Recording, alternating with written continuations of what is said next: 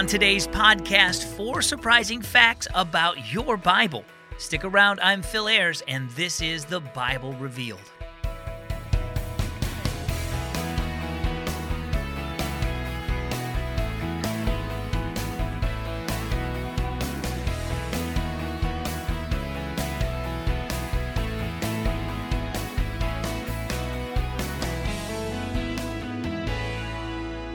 Hey everybody, I'm Phil Ayers, and you're listening to my brand new podcast called The Bible Revealed.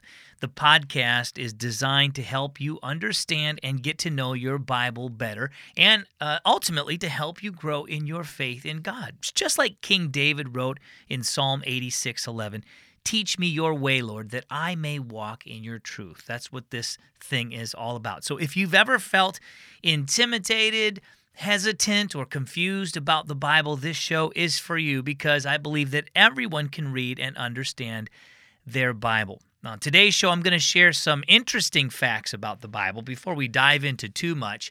But first, let me take care of some of that podcast stuff that's important. First of all, if you're listening on iTunes, or if you know anything about podcasting, do me a huge, huge favor and head over to iTunes, search for the podcast, and give it at least a 4 or 5 star rating. That would be really, really helpful to us.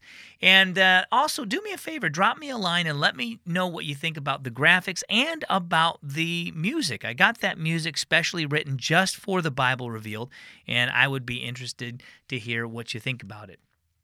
And also, I want to send you something for free.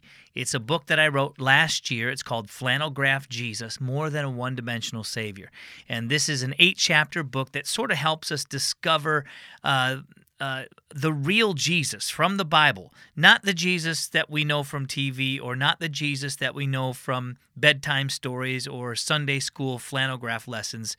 The real historical Jesus, who I say in the book was tough and funny and a little bit rebellious, and there's more to it. So I will send you a free copy of this book. All you've got to do is go to philayers.me, then jump on my email list there. I will send you a free audio version of the book. Or if you want, just send me an email and say, hey, send me a book.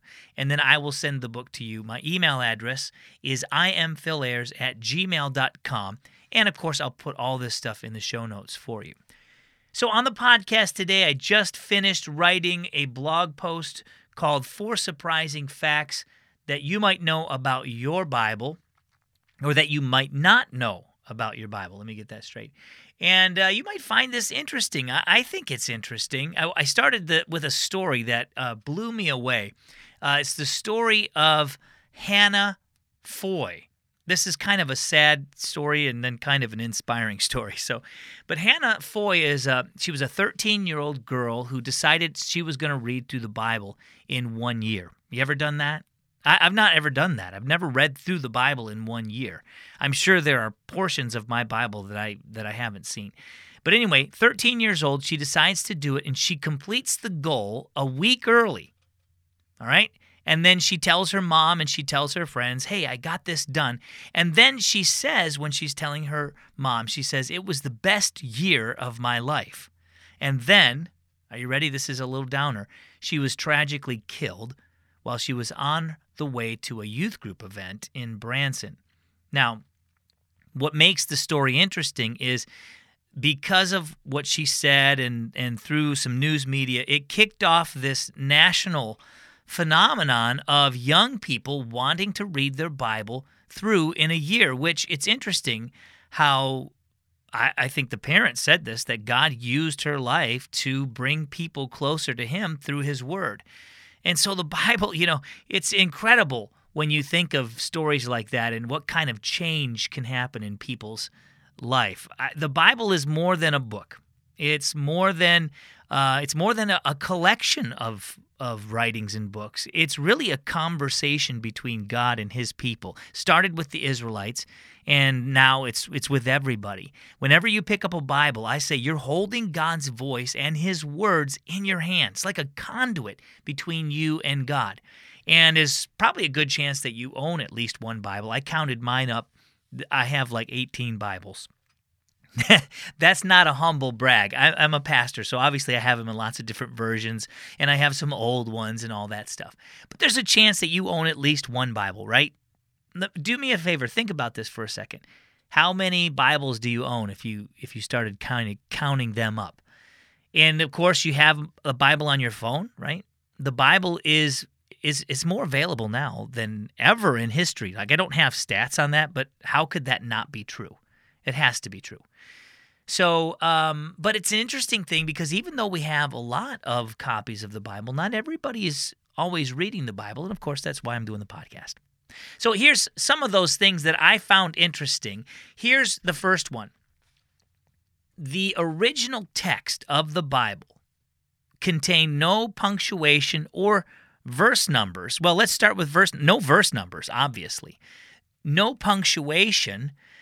That's because the Bible originally was written in 3 languages. It was written in Hebrew for the Old Testament, and the New Testament was written in Greek, although there was some Aramaic as well, but that's a very small amount.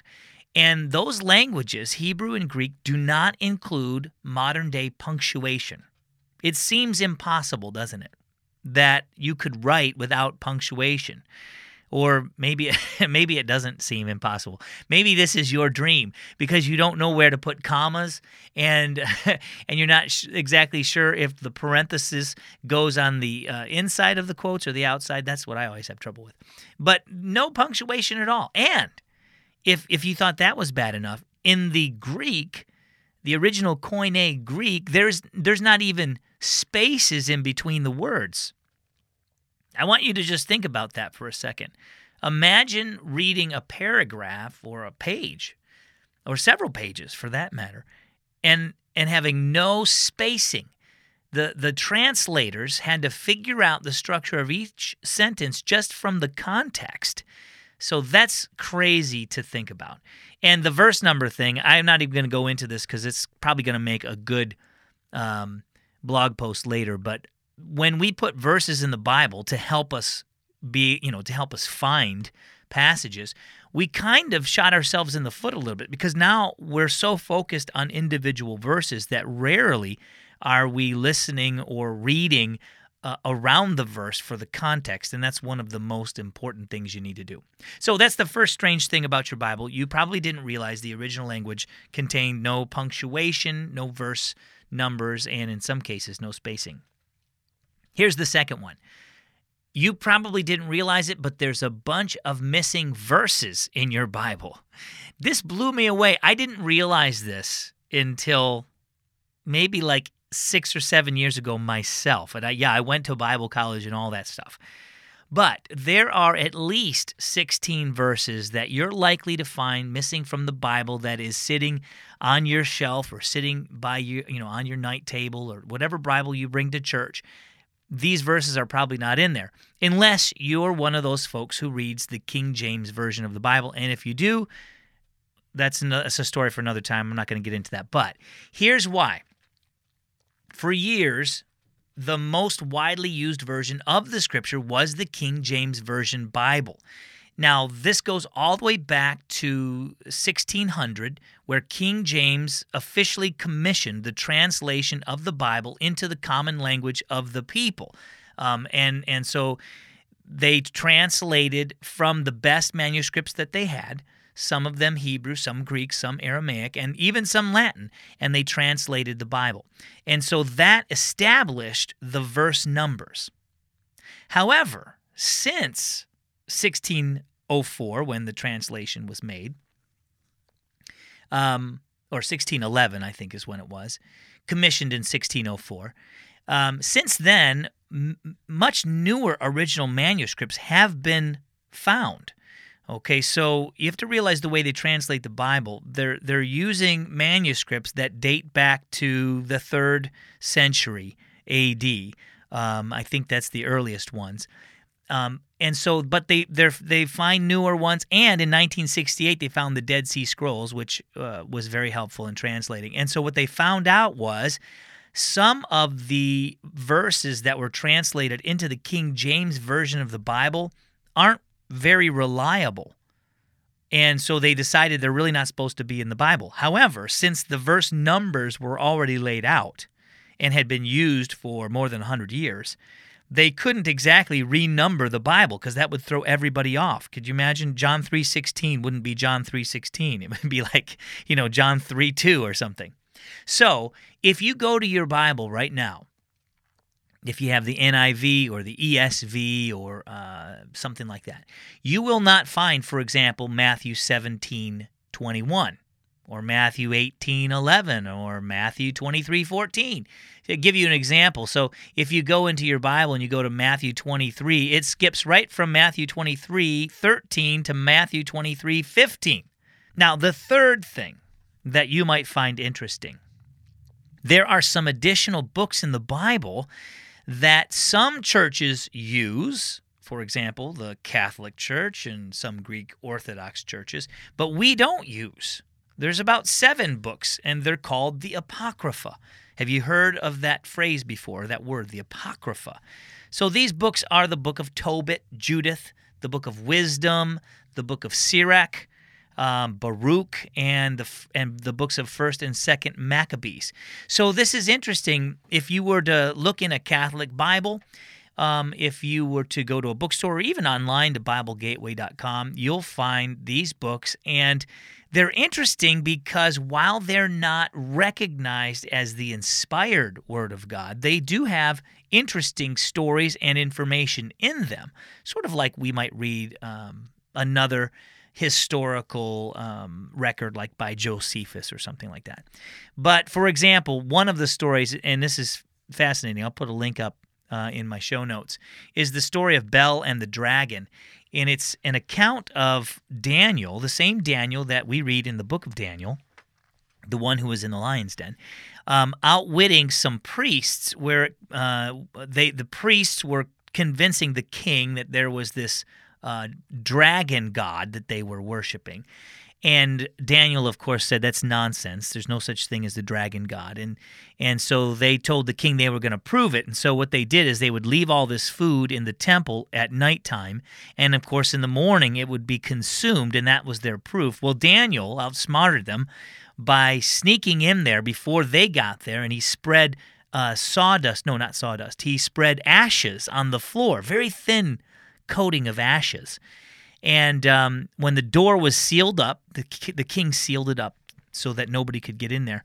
They had come in through this like secret passageway, but of course Daniel's ashes that he laid down showed all their footprints, and then of course he proved to the king that there was no such thing as this dragon god. Anyway, you should check that one out for yourself. It's very interesting. All right, and here's the last one. Let me recap. So the first thing that's interesting about your Bible that you might not know is that in the original language, no punctuation, no verse numbers. Fascinating. Second thing, some Bible verses missing from your Bible because they're not in the most reliable translations of the most reliable original manuscripts. And there are some additional books of the Bible that we don't use that are interesting. The last one is, and you probably realize this, the Bible is the most widely read book of all time. But not just the most. I mean, the most